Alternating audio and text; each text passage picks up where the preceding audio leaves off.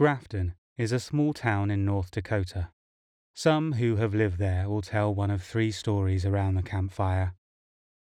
The first is a true and tragic story that befell Delphine and Edward Hayne.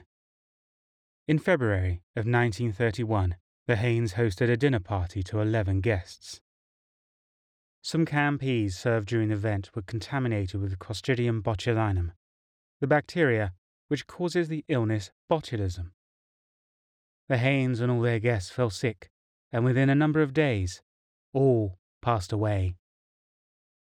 The second story is that of a group of teenagers who, for reasons unknown, attempted to summon the devil himself. The attempt failed.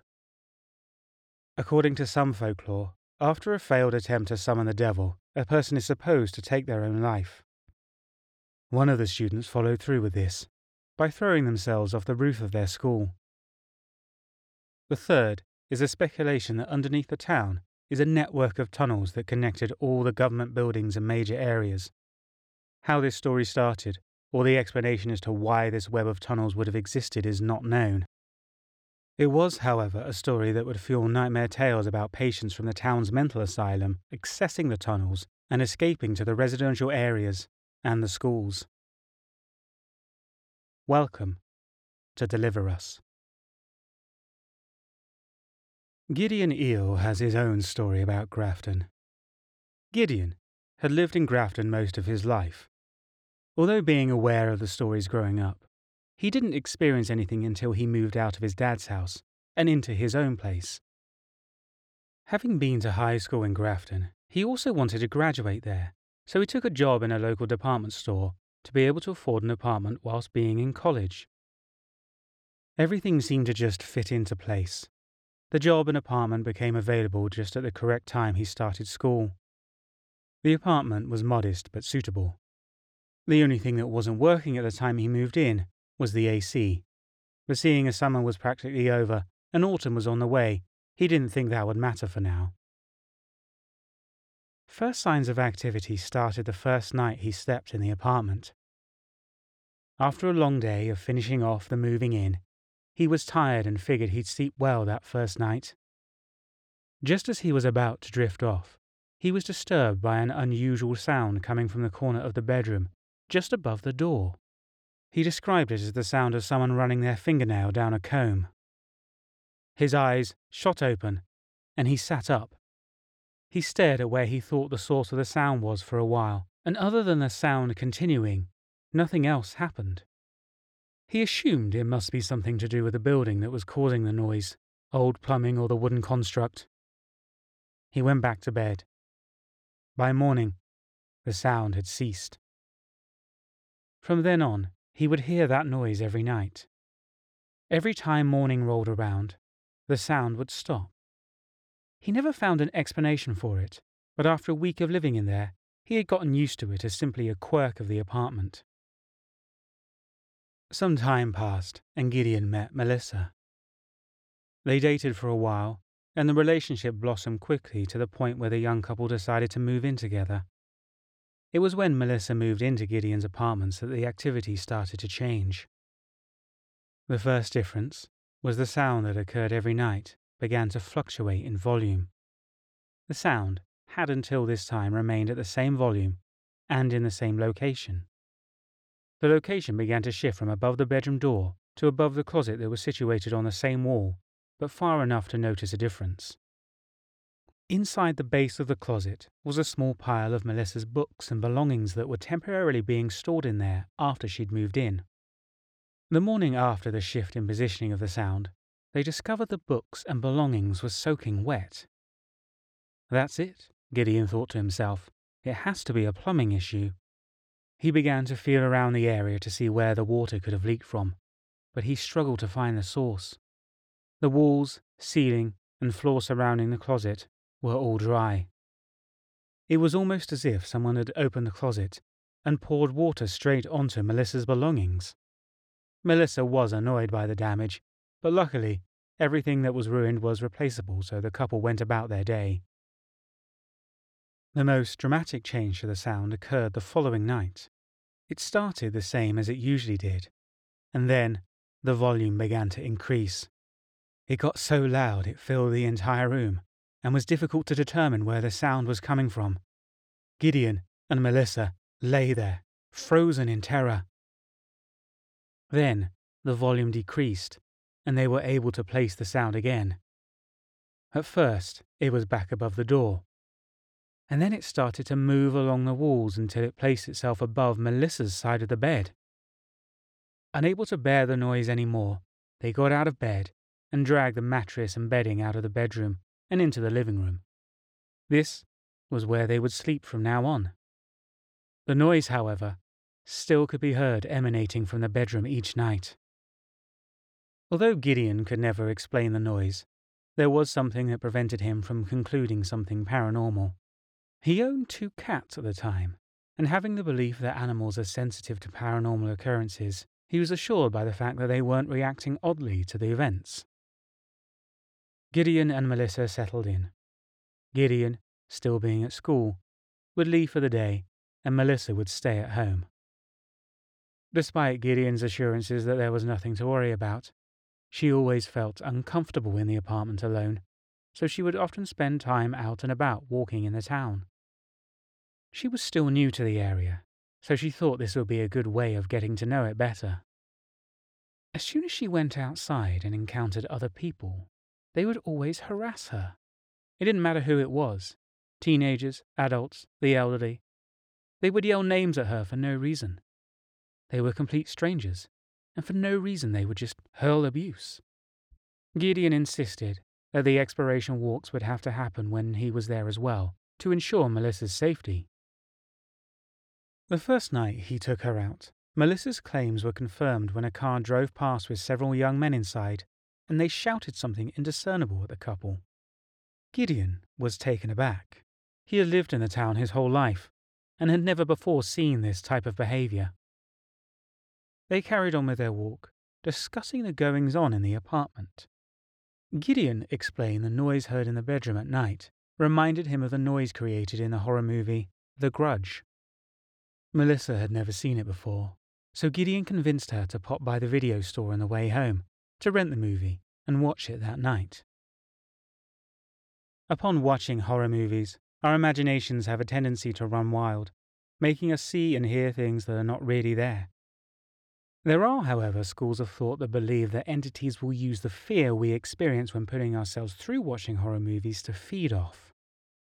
So, that shadow you saw moving in the corner of your vision, the presence you felt in a bedroom, or that noise you heard in the middle of the night after watching that scary film, may not just be your imagination.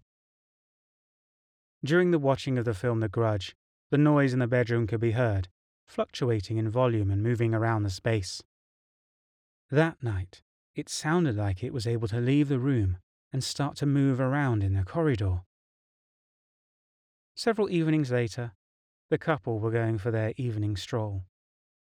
During their walks, they would experience hearing the sound of footsteps behind them. They would turn around to look, but they wouldn't see anyone. This one particular night, they came across a house that had all the lights off in the rooms except one. They saw a figure of a woman standing in the window. As they got closer, they were able to see that she was staring directly at them. She did nothing but follow every move with her eyes. They continued with their walk and found themselves near the town's mental institution. It was dark, and feeling adventurous, they explored the area a bit. They discovered a graveyard on the grounds. Opposite the institute was a park. It was deserted, so the couple found a secluded spot to stop for a while. They sat on the grass and kissed. Their passionate moment was interrupted by a loud scream from deep within the park. It didn't sound human. Gideon was convinced it was a hyena and went searching for the source of the sound. He didn't get far before he saw it. A dog-like creature, hairless and standing on its hind legs. It rose from its hunched position staring directly at him and then ran off into the night. Gideon ran back to Melissa and urged her to leave with him as quickly as possible. The couple got themselves home. Melissa was desperate to know what Gideon had seen, but he wanted to ensure they were back in the safety of their own home before saying anything. Melissa was starting to come to the conclusion not only was there something not quite right about the apartment she had just moved into, but the town of Grafton itself. The cats that lived with them were indoor-outdoor animals. Gideon believed in giving them their freedom to come and go as they pleased. The next strange occurrence happened when, one day, Melissa and Gideon were both home, and they heard the sound of children laughing outside the screen door that went from the living room to outside the apartment. Then they heard the sound of a cat hissing and growling, which was followed by a thud, and a brief moment of silence before they could hear these children laughing and running away. They went outside to inspect, and all they could see was a small patch of blood on the wall, with some fur stuck to it. They searched, but they never found the kids, or their cat. They could have concluded that it was just children playing a game that went too far, resulting in the death of an innocent animal. But with everything that had happened before and what followed, drew the couple to the conclusion that what happened was the beginning of a new type of attack. The children would return frequently. They would always be heard, but never seen, laughing loudly outside their screen window or in the corridor outside the front door to the apartment.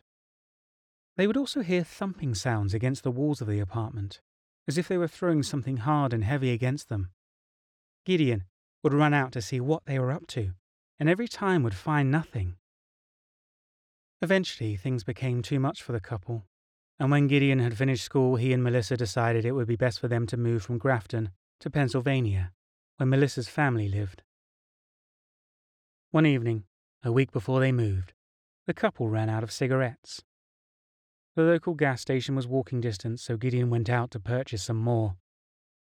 The walk there took them through a walkway with storage units that belonged to the apartment complex on the other side. Ahead of him, he saw shadows stretching around from the corner in front of him, and he heard the children laughing. When he turned the corner, he saw nothing. Gideon continued to the gas station and returned home with a fresh pack of cigarettes. When he arrived, he found Melissa visibly shaken in the apartment. As soon as Gideon had left, the apartment lights had started to flash on and off. The noise returned to an unbearable volume. Melissa tried to leave the apartment, but her efforts were prevented from the door being stuck and unable to open. Everything ceased as soon as Gideon returned. On their last night in the apartment, they had some friends come over to spend one more evening with them before they left town. They all went for a walk, and were only 300 feet from their apartment when they all heard a sound filling the whole area. It was that same sound they heard in the bedroom, the sound of someone running a fingernail down a comb. One of their friends let out a gasp, looking on the top of one of the buildings close to their apartment complex. They claim they saw something, a figure maybe, move and disappear from sight. They quickly returned and went inside the apartment. Gideon and Melissa never slept that night. They were kept up by the sound, which was at its highest volume and moving around the apartment. They lay there awake, and when the sun eventually started to rise, was when the sound began to fade. They packed up and left the apartment, and that was the last they experienced of these unexplained occurrences. So this was not your average haunting due to the fact that there were many different unexplainable occurrences. The sound without a source, the woman staring from her window, the children under the influence of a negative force, and the strange dog-like creature all point towards one thing: a skinwalker. Skinwalkers derive from Navajo culture and are considered to be witches who can possess or transition into animals. Perhaps this particular skinwalker was, for whatever reason, unhappy with the arrival of Melissa, a stranger in the town, and used its influence to drive the couple away. If that is the case, it certainly worked. This story was based on true events and was adapted, narrated, and produced by me, James Deverell. This is a pilot season for this podcast, something I would like to make a lot more regular. If you enjoyed it, please help it to grow by leaving a positive review. To keep up to date with me on social media, check out my Twitter and Instagram accounts @DareDevil. If you enjoyed my storytelling and paranormal stories, you should also check out my YouTube channel, Mr. Sinister. Thank you for listening.